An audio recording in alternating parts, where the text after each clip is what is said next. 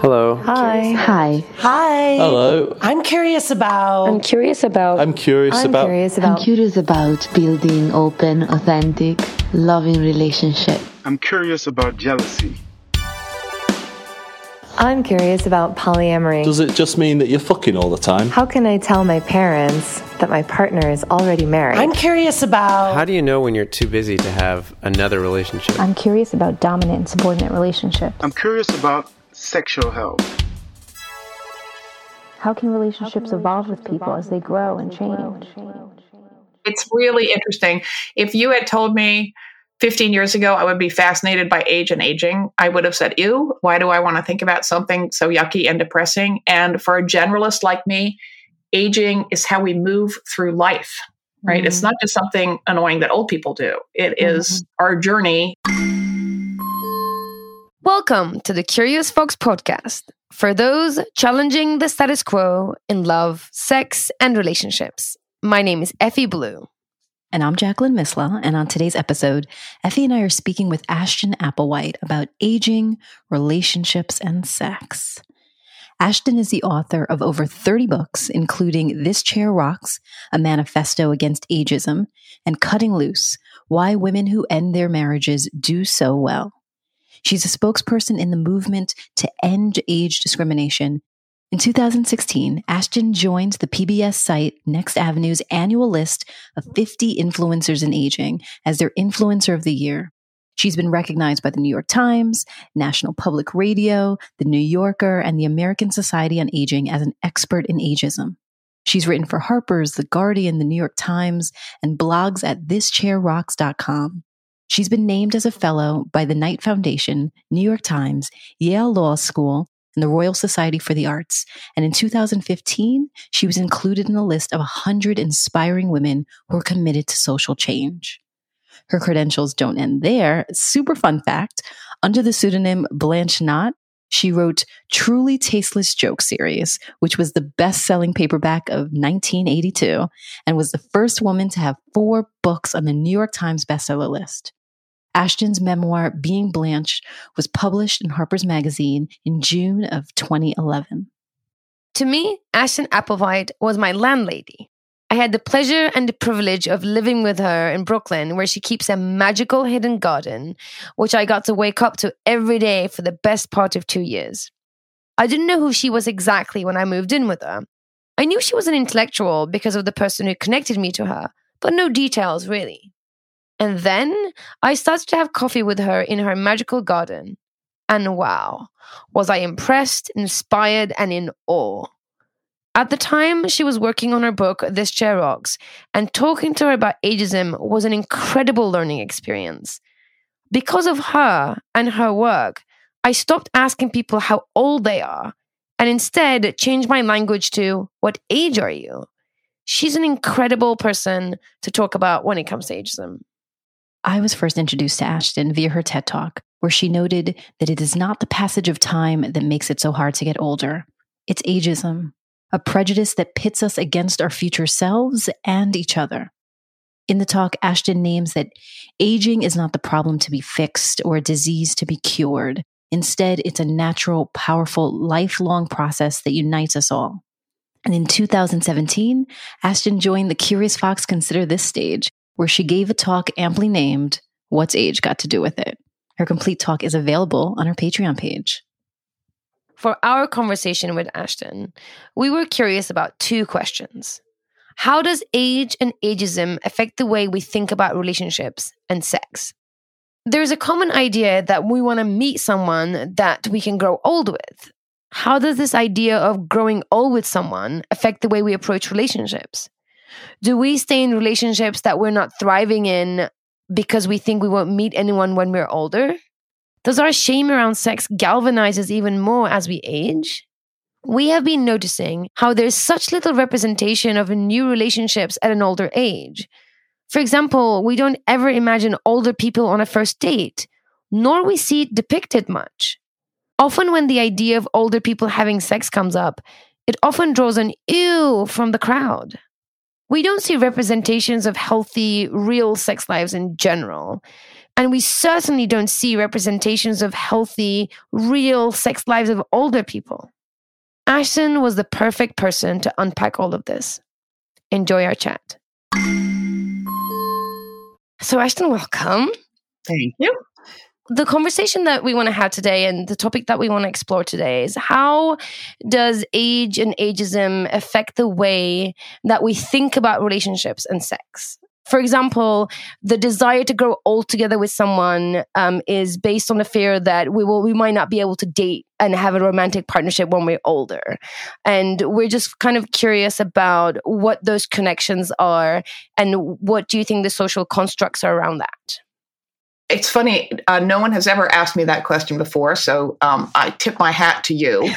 And usually the person interviewing me has some sunny romantic idea, and which I instantly trash, but I'm going to come in here with a slightly sunny romantic idea to your more realistic one, which is that I do think that there is something remarkable and beautiful if you are lucky enough, and it is what you desire, and you find someone who desires the same thing, to move through your entire life together. That's kind of amazing. It doesn't happen very often, but the thought that you would pass all these mileposts and do stuff together and apart and end up, at the end of the road looking at each other and going, whoa, that was quite a ride, is also a beautiful one. Mm-hmm, for sure. But I agree that part of it is, someone had better hold on to my wrinkly, gnarly old paw, because it's going to be harder to find another paw, wrinkly, gnarly, or otherwise, at the end.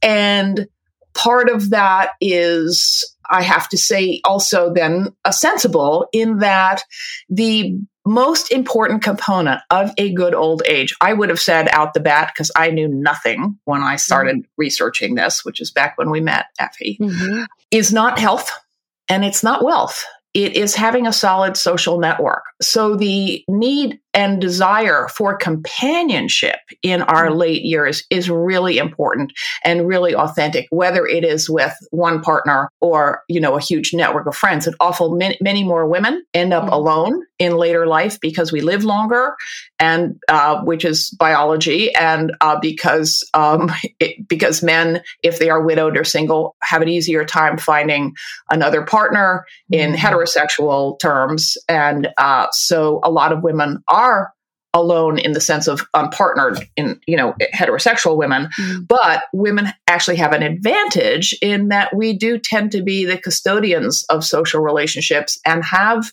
a bigger social network. Although I hope that is changing as gender roles and social roles become more ambiguous and mixy-uppy, a term of my own coinage, which I find very useful. I love it. Yeah, no, I totally get that. That's interesting. Do you think that people have a tendency to stay in relationships more, forgive more, maybe stay in relationships that necessarily isn't, one that they're thriving in because they're older? And that they kind of feel like they might have less options because we don't see many representations of like first dates when you're older, or like starting relationships when you're older. So do you think that there's any point where we're just like, well, I'll just, past this age, I'm not going to find somebody. Yeah, I'm just like, write it out. Do you think that happens?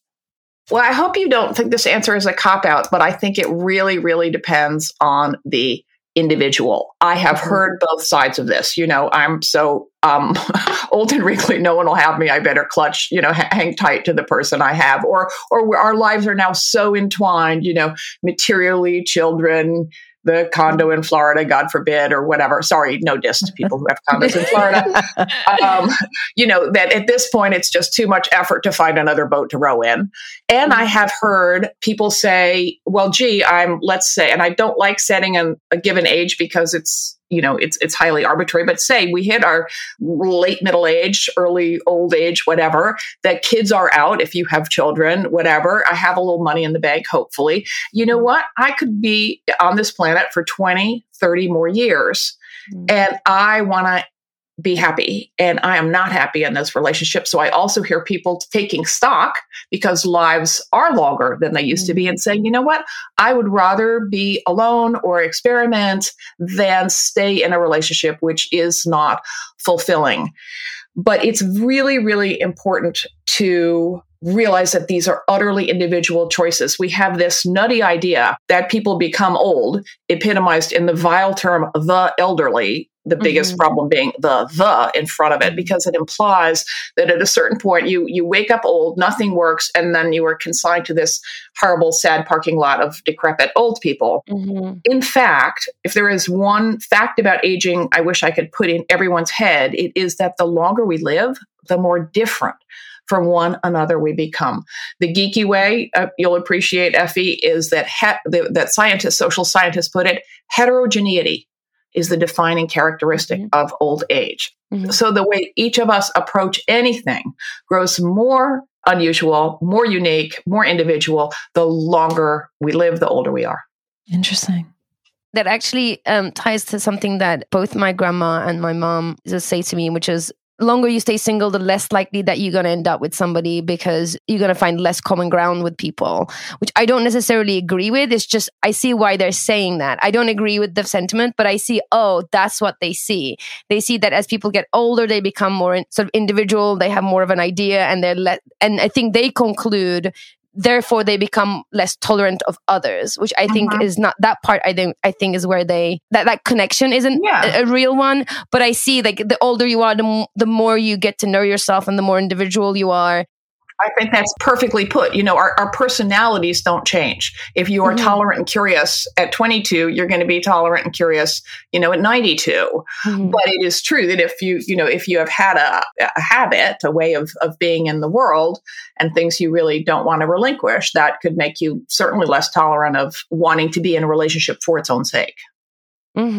Yeah. So do you think that starting relationships, I want to get this terminology right, because we were writing and I used the term, I think, elderly, all the elderly, and you beautifully replied to me, took time to reply to me and said, here's why we don't say elderly anymore. And I was just like, yes, always. Every interaction that I have with you, I'm like, walk away with something new. So do you think that older people starting new relationships, whether that's monogamous relationships or open or poly relationships, do you think that those relationships have a different quality, those starts have a different quality than when you start relationships when you're younger? NRE is NRE. No. I mean, again, any generalization about young people is the epitome of ageism. How could anything be true of all 17-year-olds or all 28-year-olds? And based on what I just said, any generalization about 47-year-olds or 67-year-olds is increasingly less accurate by definition, because of biology, because of the way we are shaped by moving through life. So it is impossible, even if I were an expert in sexual patterns as we, migrate through life, to say, this is what it's like for old people. But I can certainly say from personal experience and from witnessing my friends that when you meet someone new, there's incredible excitement, and you fill in all the cracks between the text with every characteristics you've ever aspired to, and that every count on which your mate, should you have one, has ever disappointed you, and so on. And I think that's just human. Are there more opportunities, do you think, now for folks to meet in older age than there were before, or less? I know that a lot of now dating is moving online, and that feels uncomfortable for everyone, including myself. I don't think that has to do with whether you're older, younger, or how tech savvy you are. I think that it's always better to just meet someone in your life and kind of connect that way. But I'm interested to see if you're seeing any kind of shift. This idea that we have that we must grow old together with someone because we, God forbid, will be alone and then won't find anyone. Are you finding that there are opportunities for people to meet each other? And is that evolving over time, what those opportunities look like? I mean, again, I am not an expert on dating trends. I can only speak from my experience and those of people I know. I mean, both my children, who are in their early to mid 30s, are dating people they met online. And I think that it is there are a number of dating apps just for older people, which is a good thing, maybe in that it makes older people feel more confident because of the larger topic of this podcast itself, this idea that you really need to date in your own age cohort. So I think that, people are moving online at all ages, and I don't see a big breakdown here between the way younger people go about it and the way older people are going about it. I do second your advice. Like, try to meet in person as soon as possible so that you don't do that thing of attributing every single, like the handy guy. I am still waiting for the handy guy. Maybe it'll be the handy woman to come along and know how to fix it in my house. Okay. That is going to make my heart quicken more than anything else. No luck so far. That's funny. Well, you referenced the online dating platforms, and it's true that I'm seeing more online dating platforms for older generations, or even just generational dating platforms. And I think that also speaks to this narrative that exists that people should date within their age range, date in their lane. And so I'm wondering if we can take a little time to explore age gaps and dating and being in relationships within age gaps. I know that you have personal experience with that, certainly have written about that.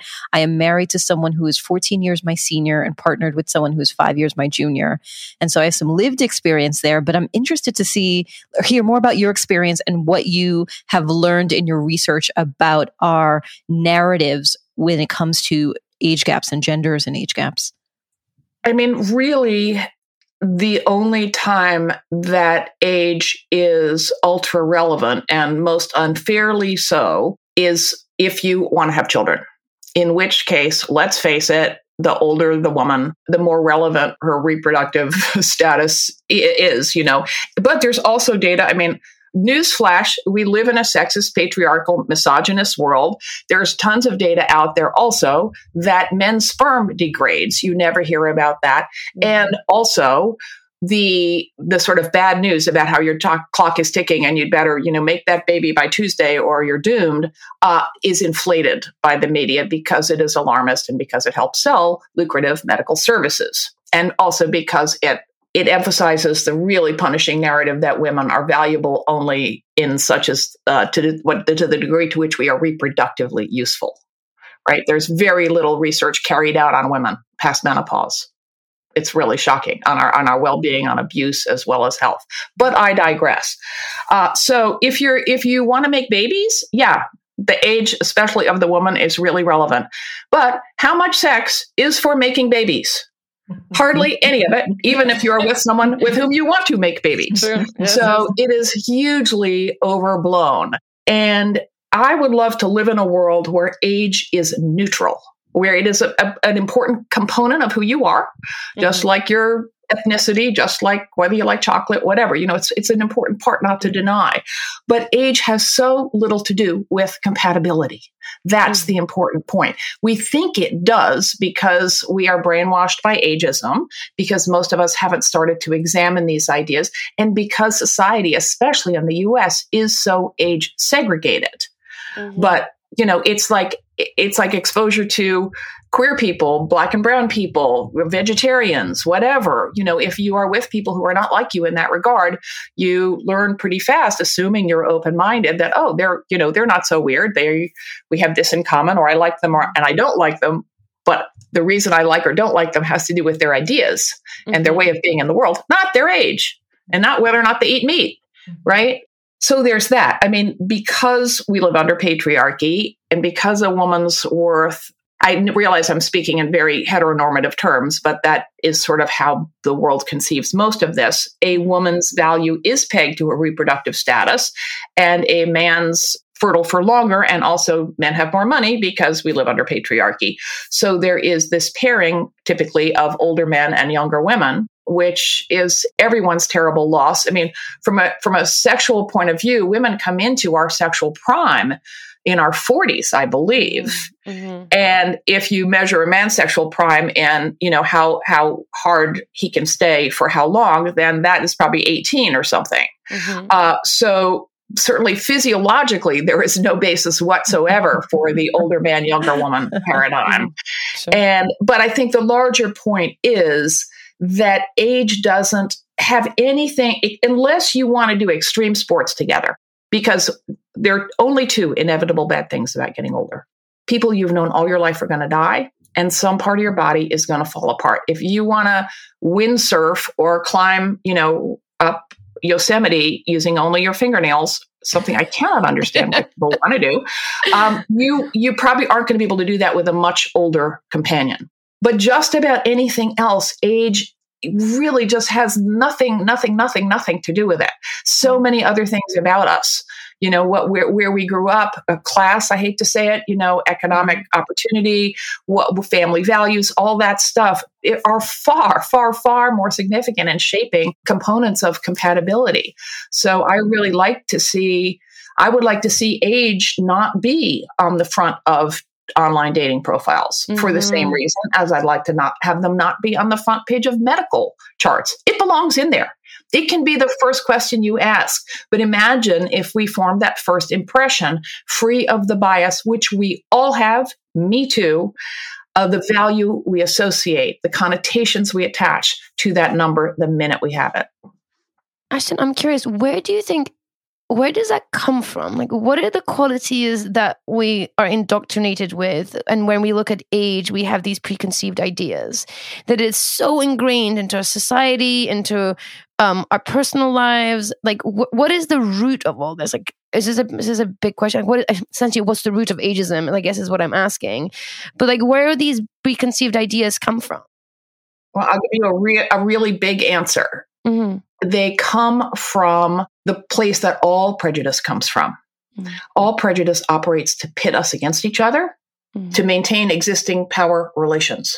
The reason the gender wage gap persists after all these years is because it is profitable. Companies make more money if they pay women less. Companies make more money and men have more power in relationships if younger women and older women are fighting for the same dude. Apologies for the heteronormative context, but you can extrapolate outwards. If moms in the paid workforce are arguing with stay-at-home moms about who's a better mom, they are not organizing to close the gender wage gap so women can choose whether or not to stay home. And the old versus young narrative is just another variation on that. It maintains existing power relations. If we think that all those old people, they're holding on to jobs so young people can't get a foothold, it is really hard for young people to get a foothold in the job market. The reason is ageism, which is any judgment on the basis of age. And young people experience a lot of it, but they are not olders and youngers do not typically compete for the same jobs. That is a myth called and the amount and nature of jobs are not fixed. That's called the fallacy of the lump of labor. But as long as people swallow this idea, which seems intuitively attractive, and it is true in certain narrow fields like academia. If there's only 3 tenure track jobs, then people do. And people, basically stay in them till they die. But in general, in the world, olders and youngers do not compete for jobs. If there are not enough jobs, it's a labor market problem, not a too many old people problem. So this us versus them framing pops up everywhere. And its fundamental purpose is the same, to maintain existing power relations, which of course privilege, wait for it, the white, the male, the cisgender, the straight. And here we are. We go right here we are. It's so true. It's so true. It's so true. And I think similarly in the relationships, going back to this idea of the age gap in the relationships and this archetype of the older man with younger women and what we think of that, but we allow it. And if it's reversed, we don't see many of that, right? We don't see many representations of the reverse of that. And if we do, we have sort of ideas around this. It's like, I think it starts with confusion or lack of exposure. Right. Right. The cougar who is the older woman, younger man, and then, highly sexualized relationship. Yeah. And yes.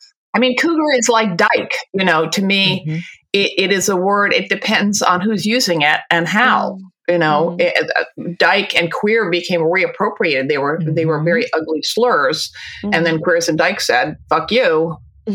I'm claiming this, as part of my identity. I mean, to my knowledge, no one's called me a cougar. I don't identify that way, but you want to call me a cougar, it's okay. Unless I'm assuming it's a compliment. Yeah. And I've had experiences where I have been out and my wife has been referred to as my mother, or my partner who identifies as non-binary and presents, as male presenting has been identified as my younger son, as my 16-year-old son. And those moments are uncomfortable and awkward. So just like, a note to anyone out there who is listening, please do not assume the relationship of the people who are in front of you. And we were at something and we were dropping my daughter off at an event, and the person referred to me as mom and referred to my wife as grandma. And there was just no need to refer to us as anything. Yeah. Except just to say hello and to, the identifying our roles. So just PSA to the folks that are out there. But that does make those types of relationships more challenging, that in the privacy of our own connection, that age gap may not get in the way, and our values and our attraction for each other and maybe the primary focus. But once we step out into the world and into a restaurant or into an event, and our age gap is mirrored in front of us by the faces or the names or the reactions of those around us, that becomes more challenging. And so I'm just interested in your experience around that, and either any anecdotes or tips to share. I mean, I'll give a really, really big answer to start with, which is that ideally, if after, decades of work, we can free our minds of these stereotypes and these prejudices, which is a lifetime's work. It has to be engaged in with others, including all the doofuses on the street. So it's not, and we all make progress and then slip back. Ideally, you and your partner and your lover would be free of that, so that when someone, says something like that, you can brush it off because it doesn't affect how you feel about each other. But we shouldn't have to do that, of course. I have had for now, 7 years, a lover who is less than half my age. He's in his early 30s and I'm 68. And he is beautiful. Effie will testify to that. True story. I said, do you think when we're walking down the street, people think you're an escort? And he said, I think they do some of the time, but which is just funny. But we were in a bar once sitting at the counter, and I made some reference to my son, who is actually a year or two younger than Keith. And we both noted the bartender sort of did a double take, and we laughed about it on the way home because it didn't bother us, but he's been poly his whole life. I've been poly for a long time. I am old enough to be his mother, whereas you would be hard put to be, the mother or daughter of, it's easier when the age gap is obvious, which it shouldn't be. Ideally, that should make no difference. But of course it does. We live in a world where age does matter. We were at a restaurant the second time, and I went to the bathroom. We were about to go, and Keith was schmoozing the waiter, and the waiter said, "Is this your son?" And I said, "No, he's my boyfriend." And the waiter's jaw dropped, and he said, "High five!" And Keith, without skipping a beat, said, "Where's my high five?" Nice. Yeah. Well handled. Yeah. But it didn't bother us because we are experienced. And it didn't, I know that it is many. It's funny. I see it as a woman's, I guess it's also I see it as a woman's point of view because I am a, cis woman, but also for a man who would want to be, but I think would be much less likely to assume that an older man out with a younger woman is with his daughter than we would an older woman be with her son, because of all the crap we already talked about. That's true story. That is true story. So you said you're poly, I've known you for a long time, so I know that about you as well. I'm curious if you have any sort of thoughts or reflections on the kind of the intersection of age and ageism relationships and sort of poly within those communities, how age shows up. Is it more accepted? Because once you're poly, you're practicing polyamory, having multiple relationships, nurturing them. I think that your priorities are different. That you are in relationships with different priorities, different weight on things, and much more open-minded. Do you think that age, the importance that we put on age, somehow dilutes within polyamorous communities or polyamorous relationships? Do you think that has any effect at all? Again, you have a much bigger overview than I do. I can only speak to the, poly communities that I know of anecdotally, but my intuition is exactly that already you are willing to defy social convention to some degree already.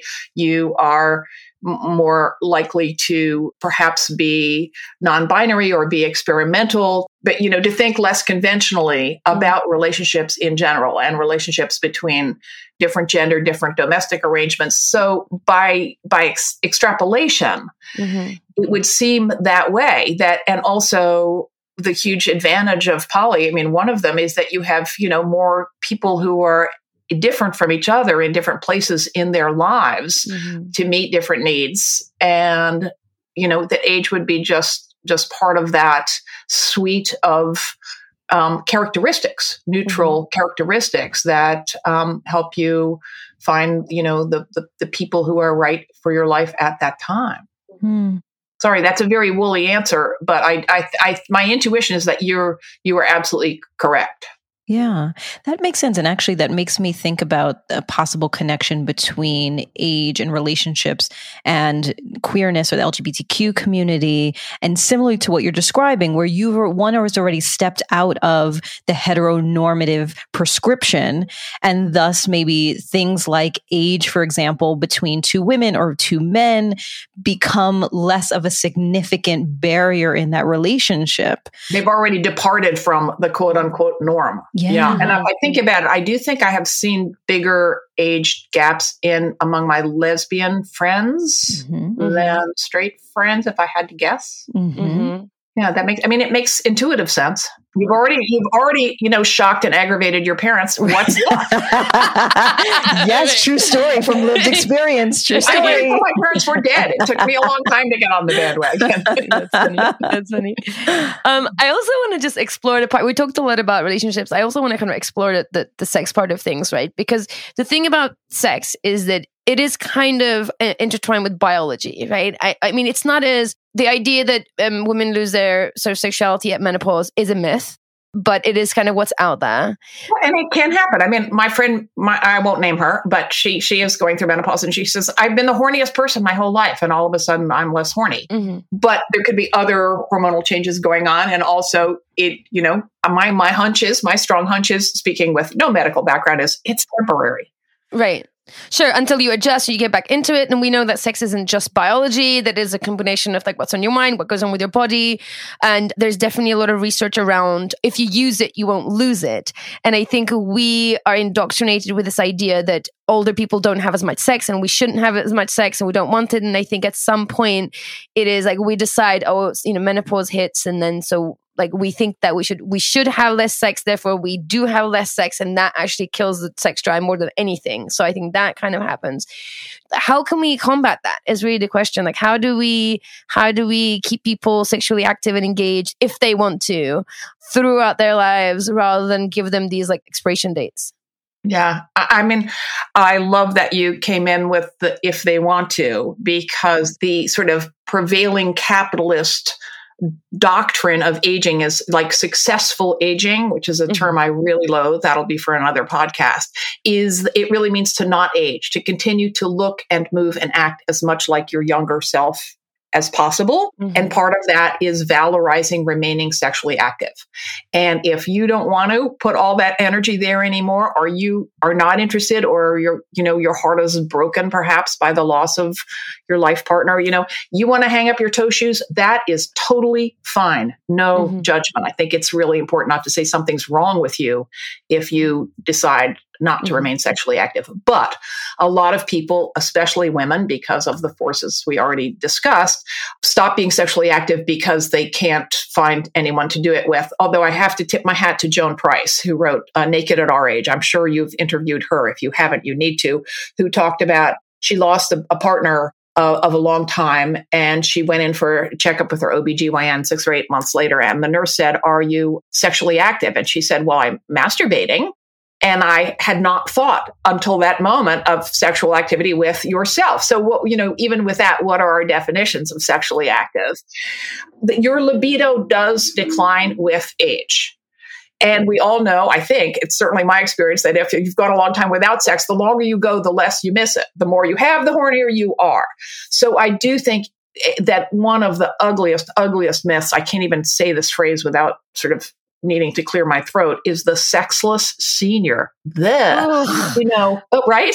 It's like sucking on a lemon. I mean, why would we stop? Sex does change. And for men, if you are measuring your sexual prowess in terms of how hard your dick is and how many orgasms you have, you will feel lesser. And that is not, any change that doesn't come unbidden it's hard to welcome that in a society that, and movies and stuff that valorize, wham, bam, look at porn, most porn, wham, bam stuff. That has never been the sex that most women enjoyed the most. Sex typically gets better for women as we age. Vaginal dryness is a thing. Guess what? There are all sorts of creams. This is another awful term, vaginal atrophy. There's a whole discourse around whether that term itself is even is misogynist in itself. But keep things active down there. You don't have these problems. I mean, there are other people who can speak more clinically accurately to that. It is really important to beat back the narrative that sex means that people don't care about sex, don't want touch. It is important to accept the notion that your idea of sex needs to broaden, slower, more whole body, less orgasm centered. Joan Price talks about foreplay preceding arousal, you perhaps needing to be more deliberate about date night or whatever. But guess what? You get there and it is delightful. And if I had to pick one huge advantage that older people bring to it, and I realize I am thinking of it in gendered terms, that women are, and I hope this is changing with people younger than I am. I want to think that it is. This whole idea of women sort of going along with what men want and being more passive and accommodating. You get better at knowing what you want and saying what you want. And I'm sure that as a sex expert, Effie, you would agree that communication is more important to good sex than how big your dick is or how wet your pussy is or all those other things. Absolutely. Yeah, we would love actually to bring you back to, I want to just explore that some more. I mean, I can only speak to my own experience, and there's been a pandemic on. It's been a serious dry spell, ladies. Here. But I'm interested, I think, and this is, again, a topic potentially for another day, but this idea of that actually sex and relationships can get much better as you are older because you do know yourself. You know your body. You no longer have some of the child rearing expectations as a younger. You have more access to dollars, hopefully, as an older person. That there's so many things that actually can make those dynamics better. And I think I would love us to spend some time in a future conversation really exploring that and becoming excited about being in relationships as we are older and excited. I mean, Effie and I are interested in this whole phenomena around kind of late in life lesbianism. And I imagine that might be the same too with men. But that is, I didn't get into my first lesbian relationship until my 30s. And in TikTok world, of course, I went onto TikTok to monitor my daughter's experience. And now I'm captured into this world. How'd that go? There's lesbian TikTok, then there's late to lesbian TikTok, and then there is this whole now subsection of women who were sure that they were straight, but then came upon lesbian TikTok and now are like, how straight am I? And are really beginning to think in their older age, like, could I explore some other things? And so I think, my point is we'd love to have you back and be able to pick your brain and talk through some and explore some of these things together. I'm wondering if we can ask you 4 rapid fire questions. The first, ironically, of course, has to do with and mentions age. But the first of the 4 questions is, what is one piece of advice that you would give to your younger self about love, sex, or relationships? You are so much more beautiful than you think you are. You're perfect. Yeah. I love that. Yeah, such a good one. I think that's good advice at any age to anyone. Yeah, just a good reminder to anyone. Yeah. Okay. What is one romantic or sexual adventure on your bucket list? Well, I Two, discovered women very late, extremely late, then the pandemic hit, etc. So I would like to explore that side of things more in the future, assuming any of us ever stagger out of our house without houses not in hazmat suits before I'm too enfeebled to stagger out of my house. Yes. Those days will come. They have to come. They will come. It's for my sanity. I have to believe that. We are having a 30-person fully vaccinated dance party in our house at the end of May. We decided it was safe. That's incredible. That's incredible. I miss dancing. Me too. And then can I just point out the positive side of older age, that you get vaccinated first? Mm-hmm. I'm jealous. I am jealous. I'm not gonna lie. I am jealous. Okay. Yes. Next question. So, Ashton, how do you challenge the status quo in your work or in your life? Every fucking day.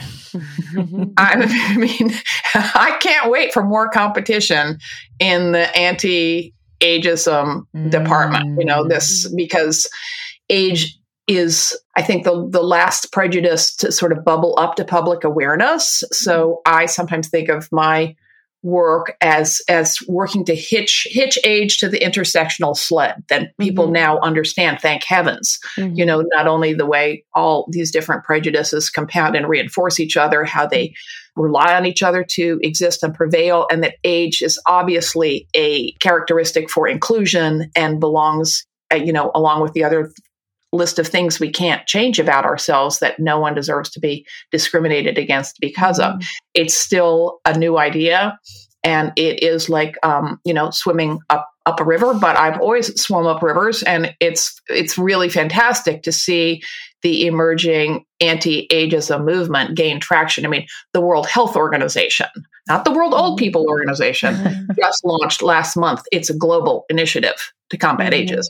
Amazing. They know that the biggest obstacle between, you know, humanity, they're a global organization, and making the most of the longer lives, which are a permanent global demographic trend, is ageism between our ears and in the world around us. So I'm getting some good company. Yes, absolutely. It's so important. And I think when I was living with you and you were working on your book, This Chair Rocks, one of the things that came to me is that ageism and ableism is actually discrimination against your future self. Like we will, and given this, you know, natural way of the world, we will all age.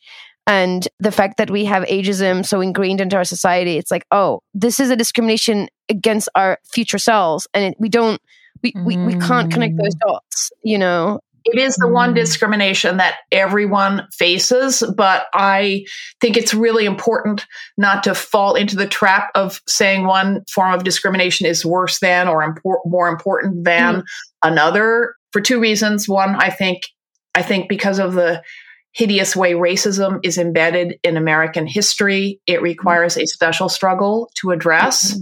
And also because one lesson of 2020 and the pandemic and Black Lives Matter is it's become increasingly apparent to me strategically, something that I sort of knew ethically but didn't understand as well, that dismantling ageism also means dismantling racism and sexism, that joining every struggle for equal rights. But the flip, which seems exhausting, but the flip side of that is that activism is intersectional too. You know, when we chip away at the fear and ignorance that underlie any one of these things, we are chipping away at the foundations of the entire ugly edifice.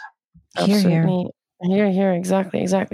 Last but not least, share with us, Ashton, what are you curious about lately? I have been participating in a really amazing workshop about white women taking on our white supremacy. So I am curious about, apprehensive about, stammery white person, about how to be more explicitly and effectively anti-racist in my thoughts and actions. That's fantastic. What a great endeavor. Well, thank you. Thank you so much. Yeah, this was fantastic. We need to have you back. More dialogue, more exploration, more unpacking, more challenging the status quo. Thank you for your time, Ashton. Thank you, Ashton. It's really interesting. If you had told me 15 years ago, I would be fascinated by age and aging. I would have said, ew, why do I want to think about something so yucky and depressing? And for a generalist like me, aging is how we move through life, right? It's not just something annoying that old people do. It is our journey through life. And that gives me a chance to thank you, Effie, for probably the best present you ever gave me at that panel at House of Yes. Every time anyone said the word journey, everyone took a shot. You remember that? Which has transformed the word journey for me. And I have carried that forward to countless others. Nice. You're very welcome. You're very welcome. I have known Ashton now for what feels like forever. And I've spoken to her about this stuff periodically. We write to each other every now and then. And I listen to her. I follow her on all of her social media channels. And still, when I speak to her, there's something new. A part of my brain just opens up. And this was just one of those chats, you know. It's the way she talks about things. It's her just grasp of an understanding and ability to be so accessible on the topic of aging and ageism, which is not like a popular common topic, you know. Yes, particularly I think because we see the folks who are having those conversations as folks who are older. And so if you're not yet in that age group, you think, well, I know that that's important, but I will deal with that then. Which is, I think, the irony of part of what Ashton talks about is we are actually pitting ourselves against our future selves. That by being ageist and creating structures and dynamics that undermine those who are older, we are destroying the quality of life for our own selves, for our future selves. This has been the thing on my mind from the minute Ashton was telling me about ageism. I've been like, what? That's all of us. Like we're doing this to ourselves. And I think it's such an important topic. And I love the way that she's really relevant to us, right? Because not only that she understands aging and ageism, she's also polyamorous. She has a wide age gap with her lover, and she's able to sort of speak not only from her research, but her personal experience. And it's always so insightful. Yeah. I think there's definitely a few takeaways, but one thing that she said around that unless we are interested in extreme sports or having children, then one's age really should not matter. That things around values or class or the way someone was raised or, you know, their personality and their attention, their income, like all those things actually matter so much more than age. And yeah, your love language, you know, I would say your love language, your communication style, the way that you handle conflict, those are so way more up on the list than what age you are. And yet we still struggle with dating outside our age range, you know. And I love her suggestion of having online dating sites with no ages on them. Yeah. We don't think about it, but why not? And we've seen this in our Curious Fox community, where some of the folks who are older have talked about their struggle in the dating community, that either they are just limited to dating folks of their own age, and that seems like a smaller group, or there seems like there's bias and there's not an ability to date folks who are younger. And I think that it was an interesting challenge for us to think about if we are really interested, particularly in non-monogamy, in connections with different people. Thinking about what connections with folks who are older or younger could bring to our lives. Just thinking about my own life, I think the fact that there's an age gap between my wife and I, there's so much values alignment and so much else that age gap doesn't feel like that exists.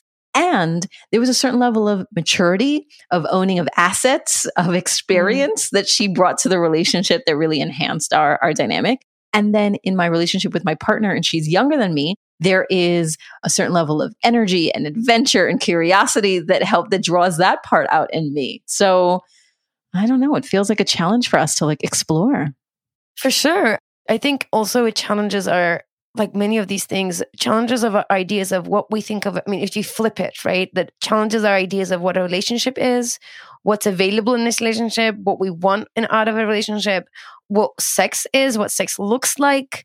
Like, I think age is like that sort of insidious background quality that we kind of impose onto these ideas, right? So let's say you're thinking of a relationship. Most of us think of the relationship escalator. So because of that, you kind of imagine somebody same age as you that goes up the escalator together We often think of procreation / having kids as a part of a relationship. So age actually does become relevant if that's right for you. I think that we have preconceived ideas around beauty and body type and attraction and desire, which also plays into our attraction and our sex lives. Like any kind of like sex with older people is fetishized or stigmatized. It's like so much of this like woven in, we don't even realize. So I think it gets in the way of us thinking about, it gets in the way of us not thinking about age when we're dating. Even when we think we're not thinking about it, we are. It's so much ingrained in there. Yeah. Well, I think this was a good conversation for me as I approach 40 this summer.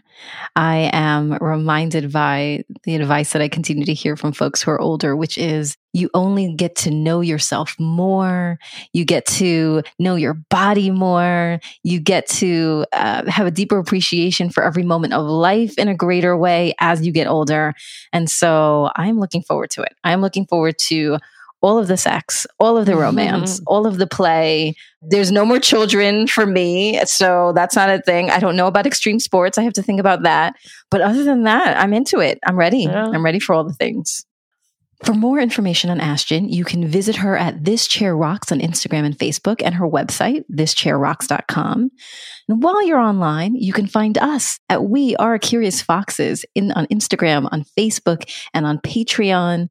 If you join our Patreon, not only can you find Ashton's 2017 Consider This talk, but you will have access to all of our Consider This videos, all of the presentations that we've done with educators, all of our training events and workshops that happen live. You have access to it all, plus bonus episodes, opportunities to connect with us, ask me anything, so much more available to you on Patreon at We Are Curious Foxes. And if you have any questions that you'd like us to explore, things that you'd like us to add to Patreon, things that you want us to talk about on this podcast, you can share your question with us by sending a voice memo on your phone and emailing it to listening@wearecuriousfoxes.com, or you can record the question by calling us at 201-870-0063. And we ask you to help us challenge the status quo and change the noise by liking, following, and sharing this podcast. It is a very, very easy way to spread the message and to continue to help us create change around the narrative in love, sex, and relationships. This episode is produced and edited by Nina Pollock, whose incredible ability to transform our conversations into podcast-ready episodes never gets old. Our intro music is composed by Dave Saha. We are so grateful for their work. And we're grateful to you for listening. As always, stay curious, friends. Curious Fox Podcast is not and will never be the final word on any topic. We solely aim to encourage curiosity and provide a space for exploration through connection and story. We encourage you to listen with an open and curious mind, and we'll look forward to your feedback. Stay curious, friends. Stay curious. Stay curious. Stay curious. Stay curious. Stay curious. Stay curious.